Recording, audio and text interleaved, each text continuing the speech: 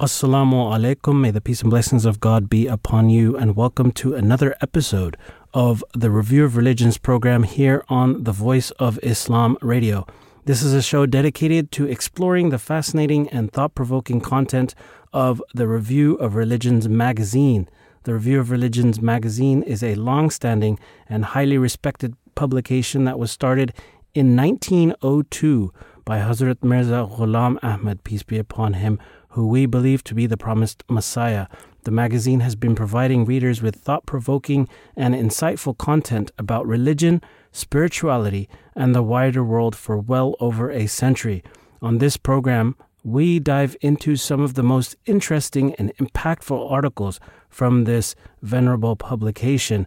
Join us over the next hour as we explore the rich and varied content of the Review of Religions with in-depth discussions and thought-provoking interviews that will challenge your thinking and broaden your horizons. From theological debates to insightful reflections on the human experience, our program will showcase the very best of this essential publication and bring you closer to the heart of the global conversation about faith, spirituality, and the human experience. So we invite you to stay with us over the next hour on the Review of Religions radio program.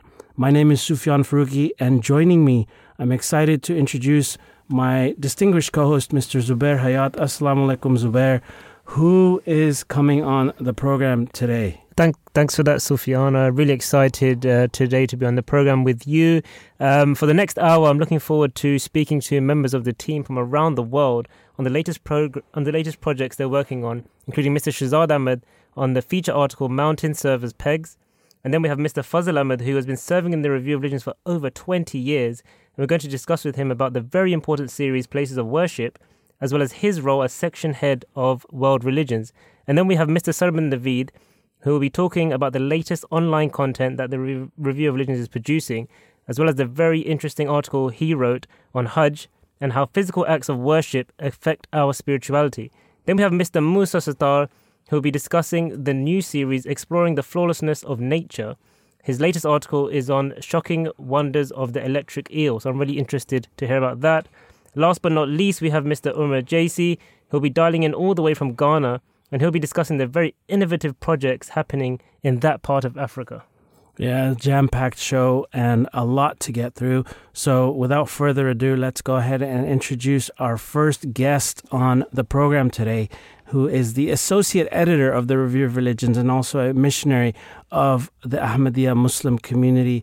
He, in this edition of the Review of Religions, volume 118, issue 6 that we're discussing today, he was an integral part of translating a feature article on the fascinating concept that was discussed in the Quran over 1400 years ago, and its mountains being the pegs of the earth. It's my pleasure to welcome Mr. Shazad Ahmed here on the Review of Religions program on the Voice of Islam. Assalamu alaikum, Shazad.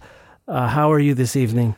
Wa alaikum salam. Peace be upon you all. Thank you so much for inviting me here to the studio. I'm feeling very well and looking forward to a very interesting episode that we have with such a great lineup that we have of our guest speakers. I mean, this article that you had the opportunity to translate, can you share with us a bit about the actual author of the content that you translated and a little bit about him? Sure. So, I guess that's probably the best place to start.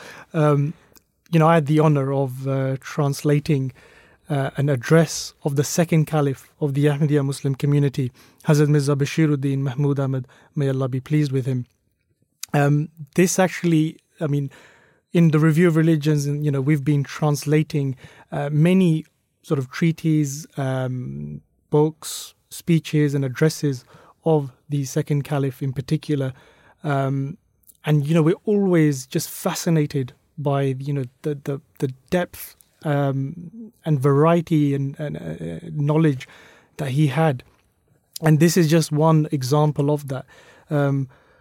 His Holiness was traveling at the time to Kashmir.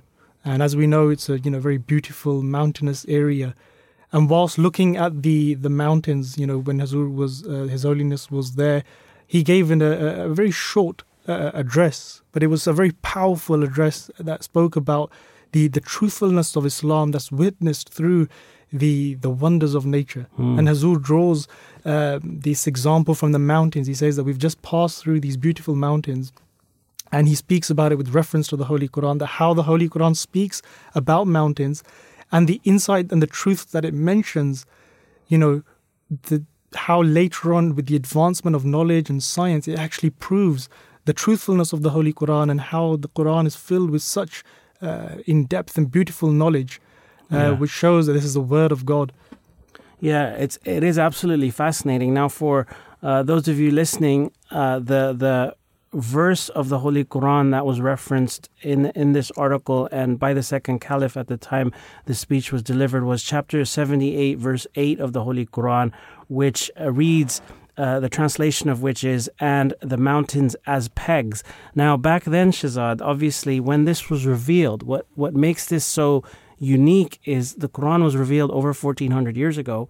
This is what, as a Muslim, or the second caliph of the Ahmadiyya Muslim community mentions it. He says that in the past, people who lacked knowledge, and also because of the lack of development of science, people would sometimes ridicule the teachings of the Holy Quran. And we even see that, unfortunately, even now as well, the people who are, lack education, they offer very erroneous interpretations of the Holy Quran. This was also an example of it, where people started ridiculing the Quran and saying that it's almost like the Quran is saying that the mountains are like pegs in terms of the way you tether a horse at a stake. So almost that the earth is being held together through these pegs, when that's not the case. When you look at the actual meaning of this verse, it actually proves what today in the field and the study of geologists, they're actually proving that is the case, in the fact that the mountains, they do not prevent earthquakes as such, but they definitely reduce the intensity. I'm not a geologist, and I don't have any expertise in the field of science as such. But if you were to just Google the role of mountains that they play in terms of providing stability to the earth, especially with respect to earthquakes, and providing a habitable land, they play a very significant role. And this is, the Quran is mentioning this 1400 years ago, as you just very correctly said. Yeah, really interesting, Shehzad. Just to go back and touch upon the main point of the article, which is the significance of mountains in the truthfulness of Islam. So can you just talk to us about how it really shows the truthfulness of Islam and one God, and how that all ties together in this article? Yeah, I mean, it's interesting you mentioned that, because exactly this is what Sufyan was mentioning as well, that at the time maybe people wouldn't have understood this. But as we've progressed with advancement of knowledge and science, and it's shown that how mountains actually, there's two meanings of it. One is that they reduce the intensity of the earthquakes. Also, His Holiness mentioned that the crust or below the earth was so hot they would melt virtually everything. But then through that it erupts and forms mountains as well, and in that way it cools the surface of the earth as well. So going back to the verse of the Holy Quran, it mentions this, as I said, 1400 years ago, at a time when people didn't even have that knowledge or the advanced study in terms of the equipment that we have, the technology that we have, the expertise that we have of geologists and in the field of that to look at the study of the earth and geology.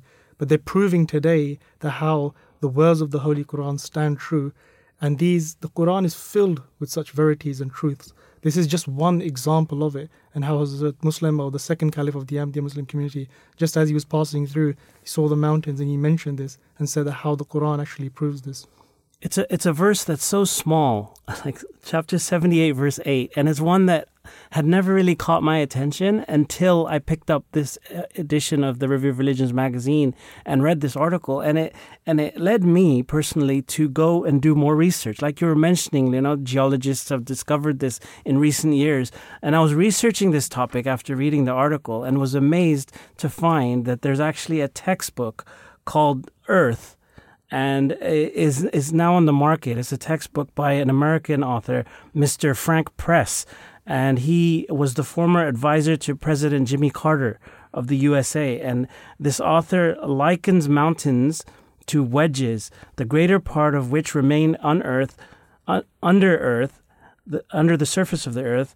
In his book, Dr. Press explains the function of mountains, drawing special attention to their important role in stabilizing the crust of the earth. And this is exactly Shehzad, what the Quran talks about when it refers to a peg, isn't it? Absolutely, exactly. And the Quran, this is just one example of it. The Quran is filled, as you said, there are so many verses, and sometimes we read it and we don't even ponder over it, and we just sort of just pass by it. But each and every verse of the Holy Quran is filled with such verities and insight. And as Zubair mentioned as well, that it's through these that we can prove the fact that this book was revealed, which was revealed to the founder of Islam, the Holy Prophet Muhammad ﷺ, was indeed from God, who was almighty and all-knowing.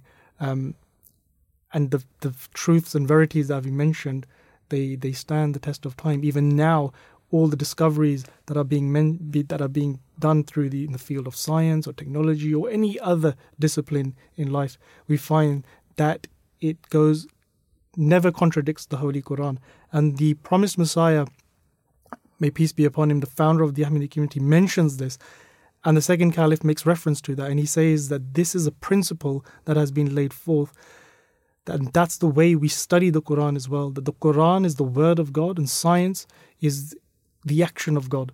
And therefore there can never be any contradiction between the two. There's always harmony between the two. And I just want to mention, because I know obviously there's a whole lineup of guests here. So at the end, His Holiness mentions a very, very powerful point.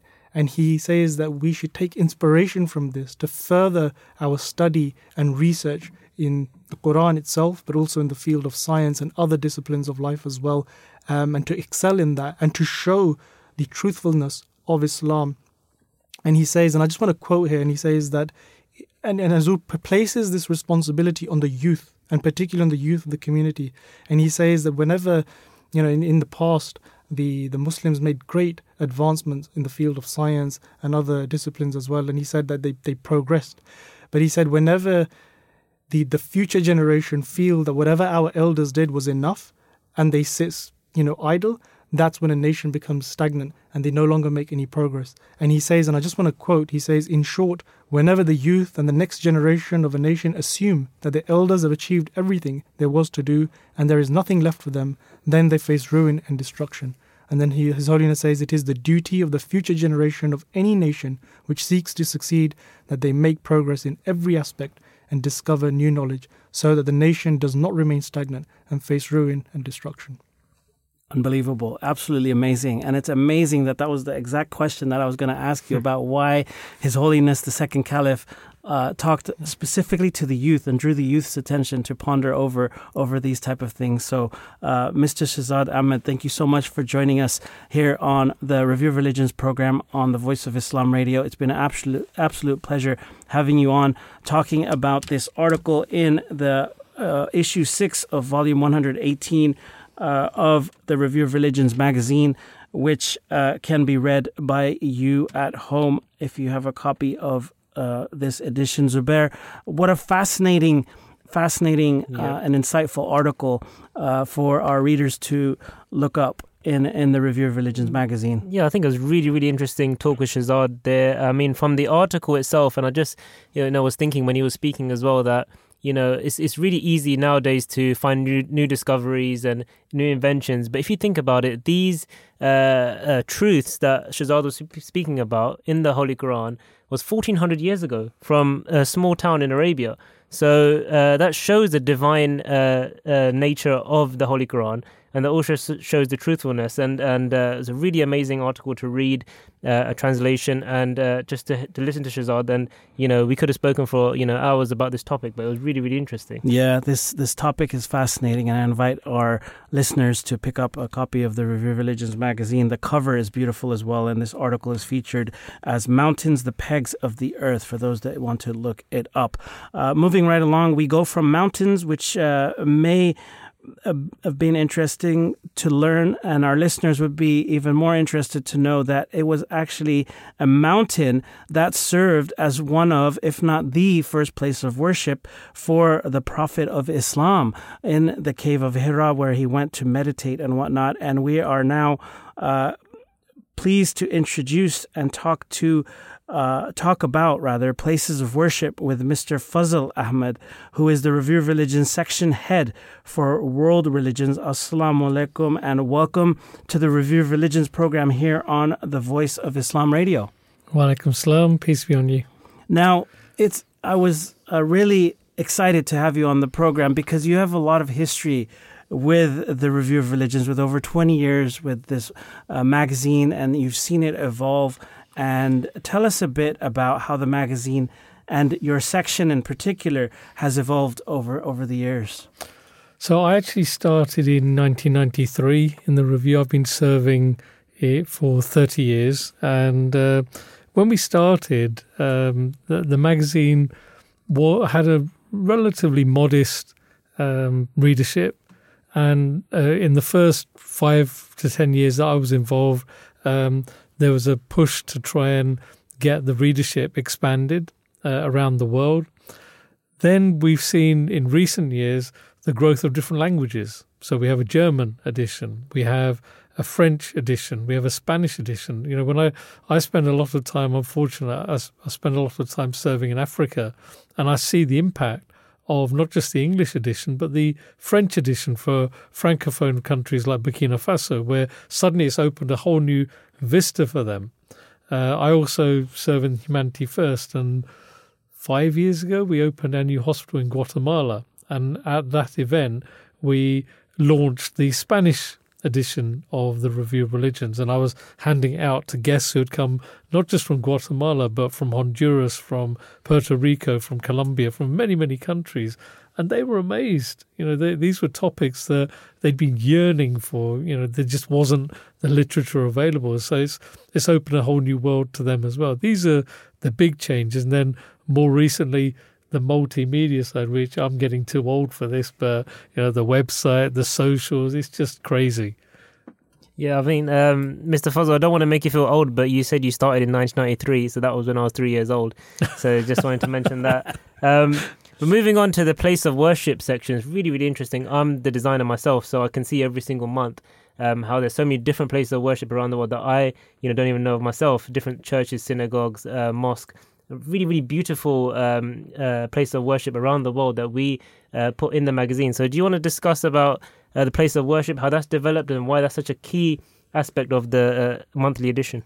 So it's interesting. I mean, this month we're covering the Jubilee Synagogue in the Czech Republic, and the article talks about not just the architecture of the synagogue, but the history of what happened to the Jewish population in Prague through the Second World War, how they recovered, how they've recovered the use of the synagogue. But actually, this topic, if you look at recent months, mountains keeps coming up. And actually, mountains, if you look at spirituality, mountains are pegs for spirituality and religions. You mentioned about Hira and the mountains in Makkah, where the Prophet of Islam used to ponder in the caves and to communicate with his creator. In the same way, if you look at places of worship that we've covered recently, Shatrunjaya, and I have many, many Jain friends. In fact, in Oman, I met a lot of Jain friends, and they were shocked that we were covering their religion in the Review of Religions. This is a mountain range in India, in Palitana, and it's very special for the Jain community, and we covered this in places of worship. So high up in the mountains, they have many, many temples and shrines, and the mountain is called Mount Shatrunjaya, which means place of victory. For them, the victory is not a victory, a battle. It's a victory over their daily distractions. It's like in Islam they talk about the greater jihad, combating your ego and those things. It's the same for Jains. So Shatrunjaya is one that we covered. In the same way, Batu Caves in Malaysia. I've climbed up there. It's believe me, by the time you get up to the top of Batu Caves, you're exhausted, but then you're in hollowed out caves where they've built temples inside. That was 272 steps. Do you know how many steps it is to Shatranjaya? 3,000. And pilgrims from around the world, from the Jain community, go there. That's just another example. Meteora, we covered the monasteries in Greece. And there, again, it's high up on top of these rock formations, 600 meters high. But why are they there? Yes, there was security. So the Greek Orthodox monks needed security, so they built monasteries on top of these huge mountains. But it also allowed them to contemplate away from the drudgery of daily life. And these are just a few examples. There are many, many, many more where mountains act as pegs for religion. Really, really interesting to hear about that, Mr. Fazl. But one thing I wanted to ask, one thing that came to mind is, how do you research this topic? Because it seems like you've got so many different interesting places of worship, but where do you find this information, this golden information from? So I travel a lot, even for work. I run a business building hospitals in Africa and Asia. And with Humanity First, I travel, doing development work in many of these countries. And while I'm there, I always do my research. I visit places, and that's how I enjoy it. So I was in Ivory Coast, and on the way back from running a medical camp, they said, you must stop at Yamoussoukro. And I said, what's there? They said, we've got a basilica. And I said, I've seen lots of basilicas. This place is a carbon copy of the Vatican in the middle of sub-Saharan Africa. It's bigger than the Vatican. You need a lift to get to the top. The dome is 160 meters high. It's just stunning. So I come across lots of these while I'm traveling. Really, really interesting. That's fascinating. Sufyan? Yeah, it's an amazing correlation you've made there with the first guest that we had, Mr. Shehzad, with the pegs and mountains and how you've talked about it in a spiritual context. One last question before we move on to our next guest. We got a jam-packed show here on the Review of Religions program here on the Voice of Islam Radio. Is why is these places of worship so important to our readers of the magazine and of our online content? So we've always been taught that, and the Quran mentions this, that you should show respect for other faiths. And you should show respect for faiths, whether they're worshipping God or idols, whatever it is, you shouldn't show disrespect. So if we do the research and show respect for places of worship for different faiths, not just traditional faiths, but I also include what we now call mythology. There are many, the Quran says that we send messengers to every tribe and every race. The Quran mentions, 26 prophets? It doesn't mention Lao Tzu, it doesn't mention Confucius, it doesn't mention Socrates, and so on and so forth. And there are many, many more. So if you travel, you start to see hints of God's presence, even in faraway communities that you wouldn't expect it. Thank you very much, Mr. Fazl Ahmed, section head for World Religions of the Review of Religions magazine. Thank you so much for joining us. We're going to take a quick break. When we come back, we have 3 more guests to speak to. So stay tuned to the Review of Religions program here on the Voice of Islam Radio. Al-Qadir.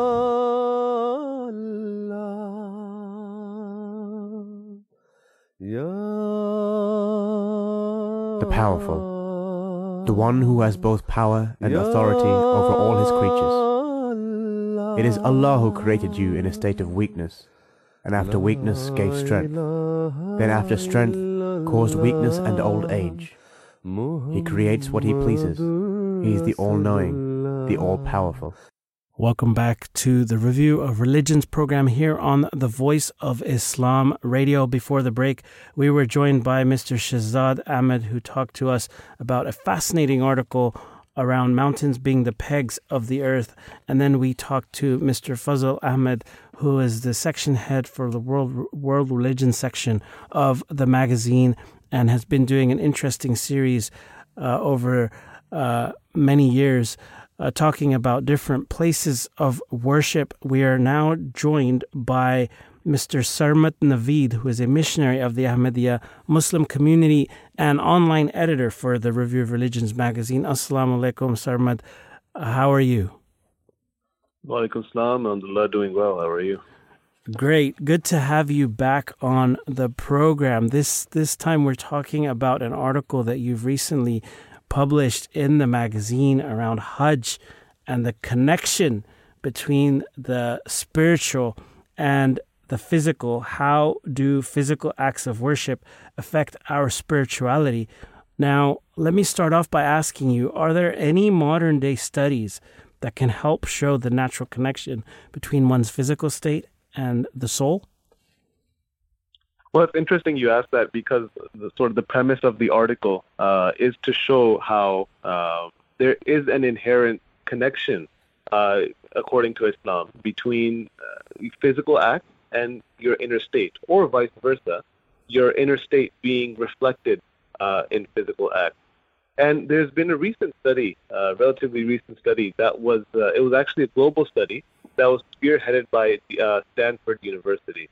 And what they did was basically, with about, I think, 3,800 people who took part in this study. And they basically tried to see whether sort of faking a smile had any impact on a person's feelings, whether they felt any happier, whether they felt any more relaxed.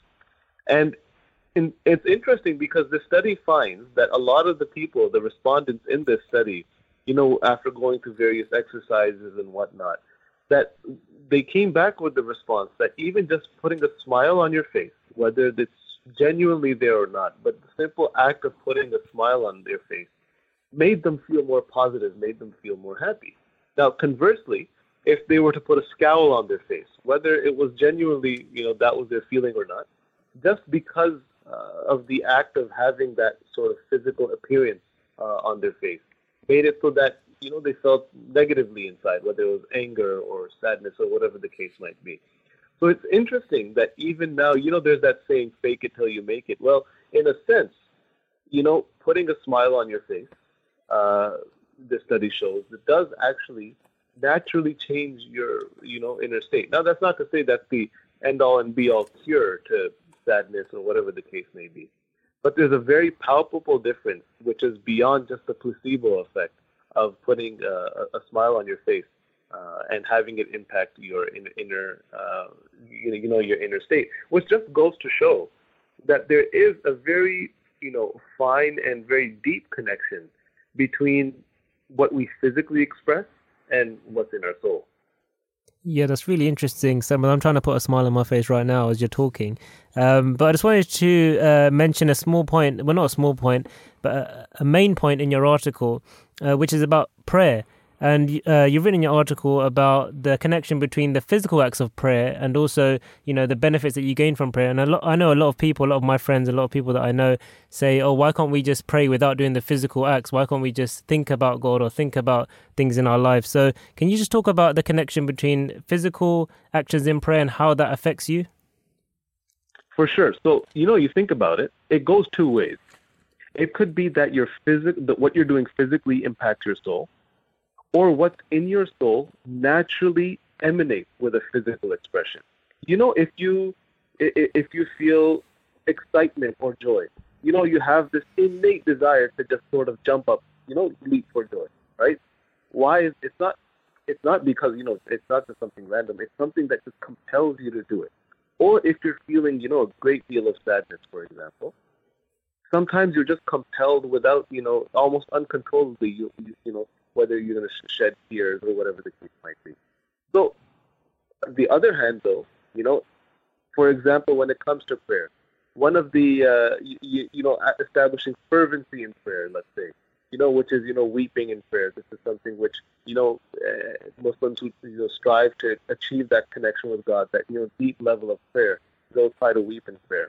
But, it's interesting, the promised Messiah, founder of the Ahmadiyya Muslim community, peace be upon him, and even currently today, when asked, these same questions about establishing fervency in prayer, the current worldwide head of the Ahmadiyya Muslim community, may Allah be his helper, he is also sort of given this, this method that if it's not naturally happening, let's say, even if you make a face that is sort of resembling, crying, then those emotions will naturally well up inside of you. And so there's a synergy between the two. So now, if we're talking about prayer, for example, there are some, prominent positions in prayer. Let's say when you're standing upright, if you are going to someone of great eminence, of great respect, and you are, honoring them and the grandeur that they have, it's respectful to stand up straight and upright. It's a sign of a form of respect. And in the same way, when we're standing in prayer, we're saying all praise belongs to Allah, Lord of all the world, that there is none worthy of worship except God, that He has power over all things, that He is the gracious, that He is the merciful. We are glorifying God. We are in the presence of this, wonderful, amazing, omnipotent being. So naturally, you stand up straight. But then there's another aspect to that as well, that if you are declaring these things, you want to be firm, you want to be resolute. And so the promised Messiah, alayhi salatu wasalam, peace and blessings of Allah, peace be upon him, he says that it's also a symbol of, just as you're declaring these things about God and you're standing upright, it's a form to show that so too does your soul stand upright, resolute, and firm. And then when you bow down, you're saying, holy is my Lord, the most great. So that thing that I was just mentioning, when there's just this feeling that wells up inside you and just naturally constitutes some sort of a reaction. When you are glorifying someone who is so mighty, so great, that you can do nothing but bow before them, right? And that's the corresponding connection. And then when you're in prostration, when you're down on the ground, your head is touching the ground, your nose is touching the ground. It's the most humble state you can be in a sense. And what are you saying at that time? You're saying, holy is my Lord, the Most High. It's to show that reverence, that respect, that there is none higher than this being, and then there's none lowlier than me. And so just naturally sort of you go down into prostration. As you gradually, progress to professing more and more the greatness of God Almighty and worshiping Him, it's that, expression of humility. So these are natural states which, sure, one could say that, well, why can't we go about without them? But at the end of the day, Islam is a religion which concords with the human nature. And the human nature is in Islam. And it is human nature to sometimes require those physical aids, to get that, in that same spiritual mindset. And so Islam is not, ignorant to that. Islam completely recognizes the fact that there is this natural bond between what we physically do and how we feel. And so this is one of the main reasons why we have these physical actions in our daily prayers. Yes. So before we let you go, just to bring it back to the article in the copy of the Review of Religions magazine, volume 118, issue 6, talking about Hajj. Now, as somebody on the outside looking in, you see a bunch of Muslims walking circles around a cube, which we call the Kaaba, and you walk around it a number of times. So you've talked a lot about the Islamic prayer and how that kind of the physical connects with the spiritual. Can you talk a little bit about the actions in Hajj, the circling of the Kaaba, the walking between the two mountains, running back and forth, and what the physical and spiritual connection is there? So again, I think it's important to understand, especially when it comes to Hajj, what it is that the Holy Kaaba, the principal mosque in Islam, what it represents. And that mosque is the primary symbol for the unity of God on earth. That is the same place where the unity of God was established on earth. So when you're circling around the Holy Kaaba, you're not circling around an object. Otherwise, why come to Mecca? Why come to this specific place? You can sort of say, why are there pilgrimages everywhere? You know what I mean? If all it is just circling around a physical object. But it's the intention with which one goes to that place. And, that spirit in their mind that I am not circling around this object by any means. It's this expression of love for the unity of God for which, you're circling around this. And even, the black stone, the cornerstone of the Holy Kaaba, which, traditionally people will kiss. And this is something, which we find from the tradition of the Holy Prophet, peace and blessings of Allah be upon him. But again, it's interesting and it's easy to understand this concept from something which the second Caliph of Islam, Hazrat Umar, may Allah be pleased with him, said when he was kissing the black stone, he said that, you can't benefit me, you can't harm me. You're literally just a stone.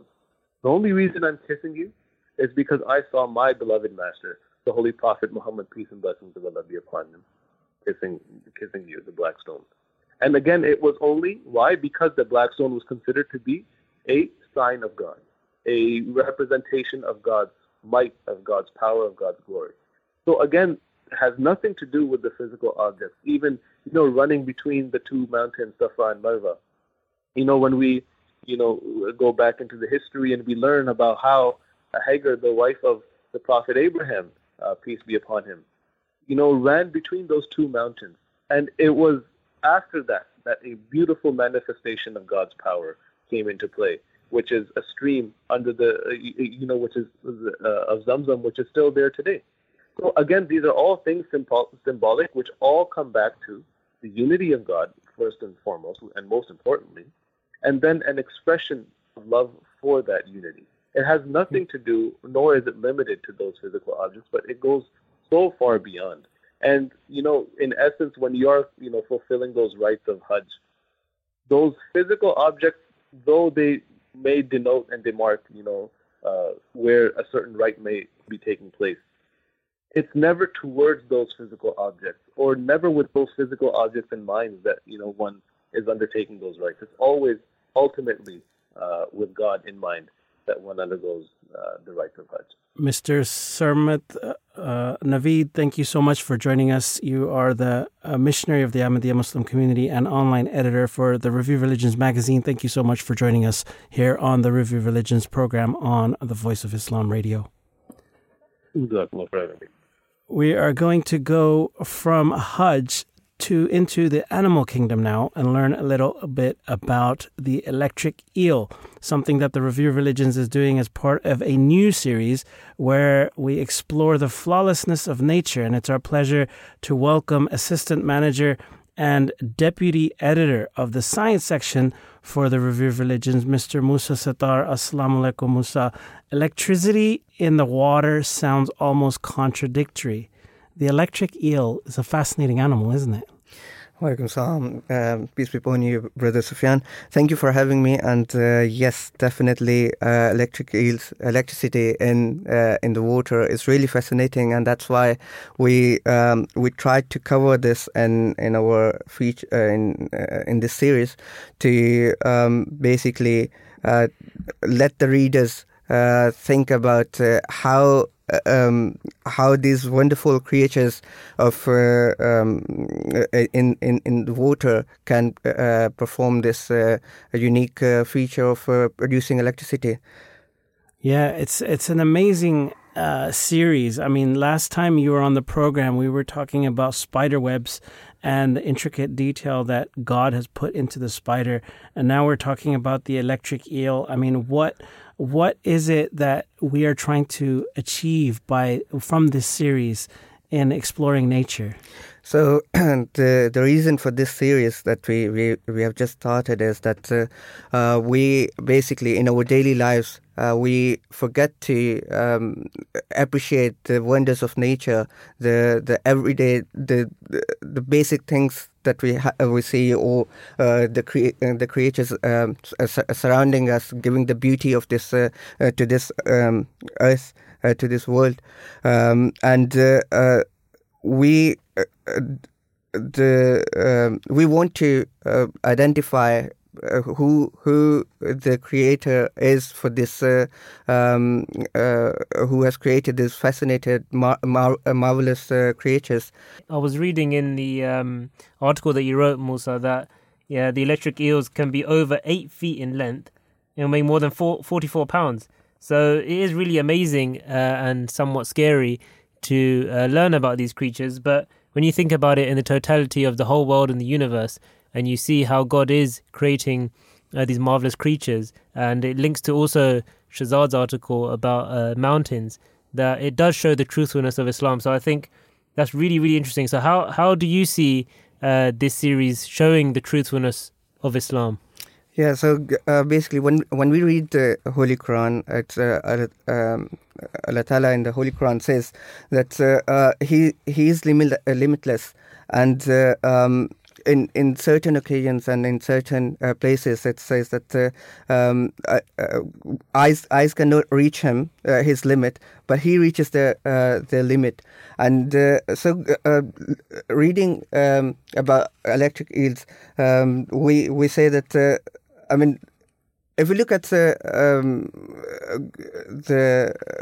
until recently, it was said that the biologist doesn't even know the full potential, the full power of the electric eels.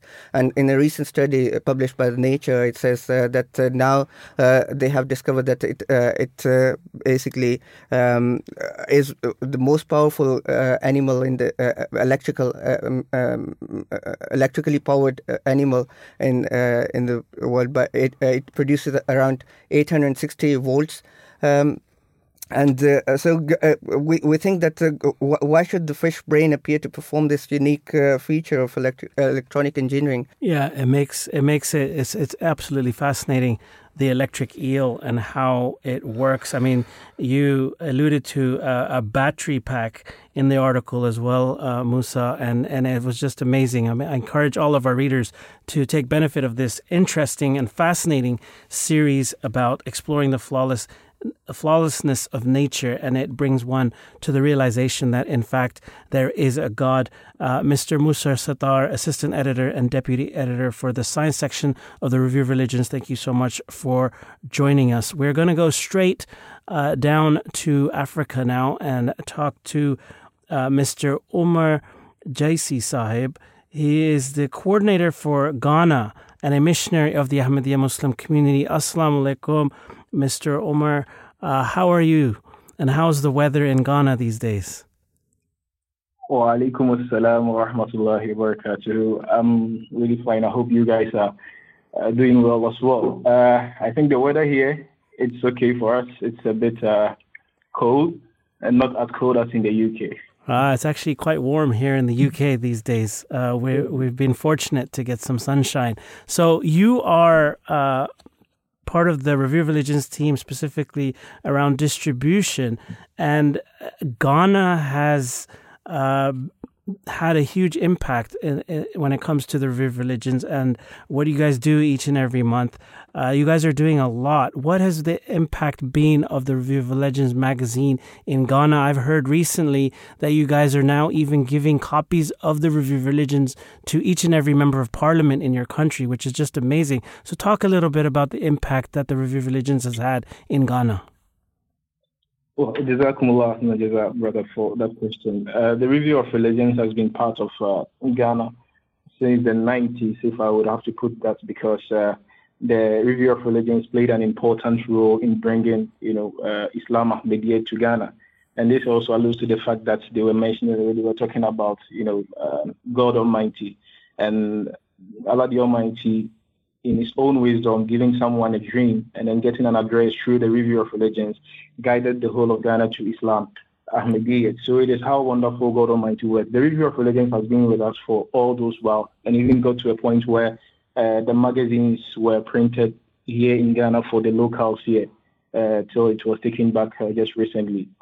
The Review of Religions in Ghana here recently has seen about 200% increment in the number of subscribers, because we took it from 1,000 and it's now around 3,220 by the grace of Allah. And the target is to reach 4,000 this year, and then most probably within a span of 5 years, reach the 10,000 subscribers mentioned by the Promised Messiah alayhi salatu wasalam, and this is our goal in the next few years. So as you rightly mentioned, yes, we also give copies of the Review of Religions magazines to the parliament, the parliamentarians in Ghana. And alhamdulillah, we've received good feedback from them. And then if they don't get it on time, they even complain, which is a good sign for some of us.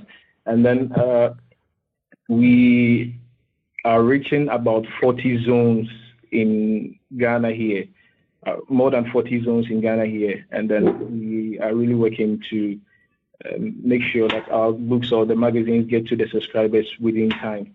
And so we are really doing our best to achieve that target. And some of the activities, as you mentioned, that the Review of Religions Ghana, is copying whatever the RR in the UK is doing. We are doing our best to copy well. And so during the Jalsas as well, we also mount our exhibition centers. We set it up. And then recently, we had a Jalsa in January, and we set up an exhibition center. And we were very fortunate that the Amiran missionary in charge of Ghana visited our exhibition. And then he was accompanied by the Vice President of Ghana. And then he was very pleased to see how the Review of Religions has set up the exhibition. And also the theme for the exhibition was to introduce people to the Review of Religions, because the magazine has been with us for a very long time. But as to what the magazine is, who started the magazine, it was important to orient people about this issue. And so that is why we set up the exhibition. We also make sure that we exhibit some of our magazines during the Khudam Ijtima, Lajna Ijtima, and then Ansarullah Ijtima. We also participate in Tabligh work with Ansarullah, and then we've done that twice with Ansarullah, and it has been very, very fruitful because we've had some good feedbacks and calls from people asking questions about what we share, because usually we share flyers as we go to the work with Ansarullah. So they ask questions about about the topics that we have captured on these articles. Not that alone. Last year in Jalsa, we also had a studio discussion on MTA Ghana. Regarding the Review of Religions in Ghana, we actually had two good segments, one for the men and then one for women, where we allowed the women to also talk about Parda and how the Review of Religions has impacted their lives, reading it and how it has guided them to Allah the Almighty, and then guided them on how important to wear the hijab and to be free as a lady to practice Islam without any, restrictions. We have bookstores as well in the universities, and then inshallah very soon, on Thursday, we are going for another bookstore in one of the universities in Ghana. And so, alhamdulillah, we are doing all these things to make sure that the people of Ghana actually have the feel of the magazine started by the Promised Messiah, because that was the main reason, that people should get to know about the magazine.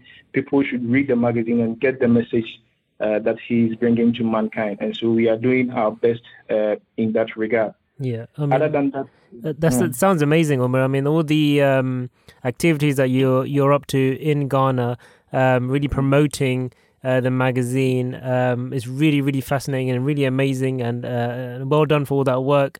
One question I have is that what's the some of the feedback that you've got from individuals? Because obviously here in Europe and in the UK, we know on the ground what the situation is and how many people read it, the kind of articles they read and the feedback. But what is the situation there in Ghana? And just off topic, I was in the Middle East recently, and I met a man that worked in one of the shops in Dubai, and he was from Ghana.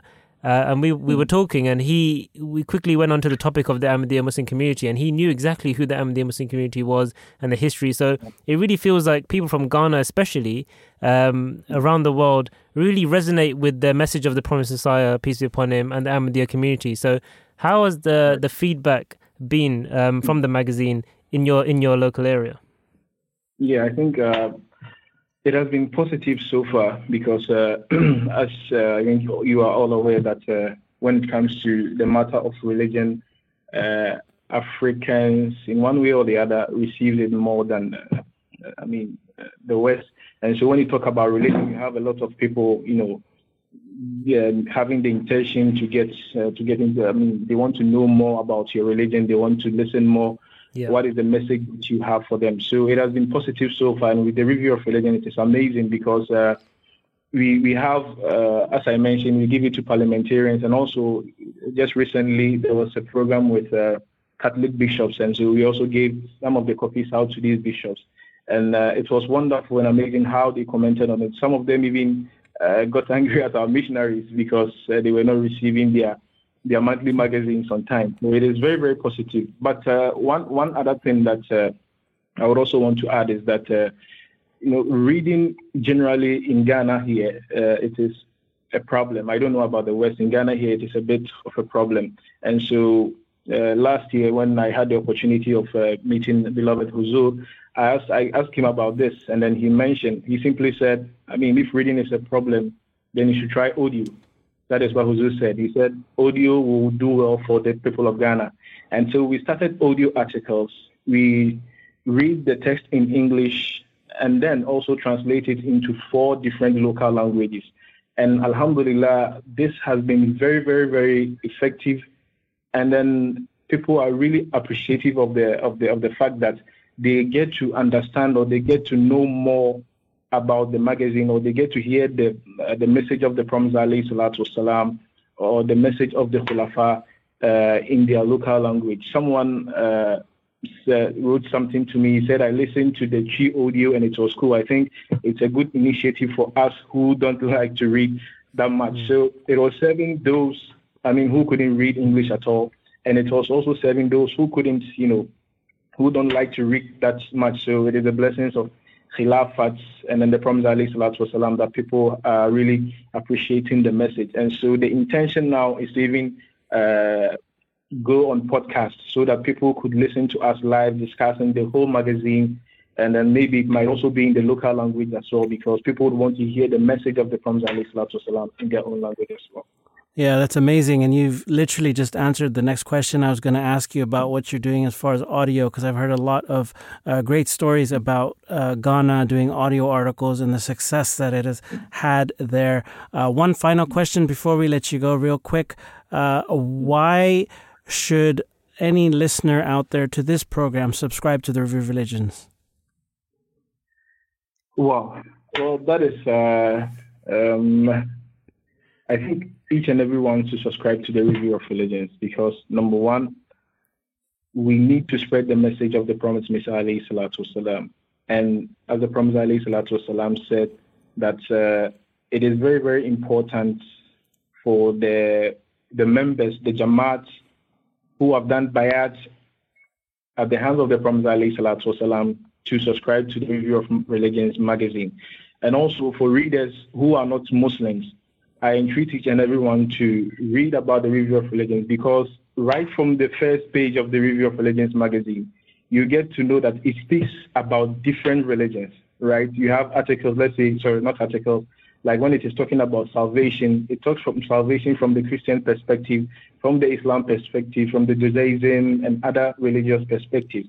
So it means that it is a magazine that says the purpose of sending the message of the Prophet ﷺ to the community, and also the message that the world needs to know, the knowledge that people should get. It is also sending that message to people who do not belong to the Ahmadiyya Muslim community. And so it is very, very good for each and every one of us to subscribe to the Review of Religion. Mr. Umar Jiasi, thank you so much for joining us. You are the coordinator for the Review of Religions magazine in Ghana and also a missionary of the Ahmadiyya Muslim community. Thank you so much for joining us here on the Review of Religions program on the Voice of Islam Radio. It's been an absolute pleasure having you on. From all of us here at the Review of Religions program on the Voice of Islam studios, we thank you so much for joining us. We've had a jam-packed show. Started out with Mr. Shazad Ahmed talking about mountains and how they are the pegs of the earth. We then talked to Mr. Fazl Ahmed, the section head for World Religions, talking about places of worship. We spoke to Mr. Musa Sattar about the electric eel and the flawlessness in nature. Mr. Sarmad Naveed talking about Hajj. And then lastly, speaking to Mr. Umar Jiasi from Ghana, talking about efforts that the Review of Religions and the impact that the Review of Religions is making in Ghana. From all of us here on the Review of Religions program, until next time, Assalamu alaikum wa rahmatullahi wa barakatuhu.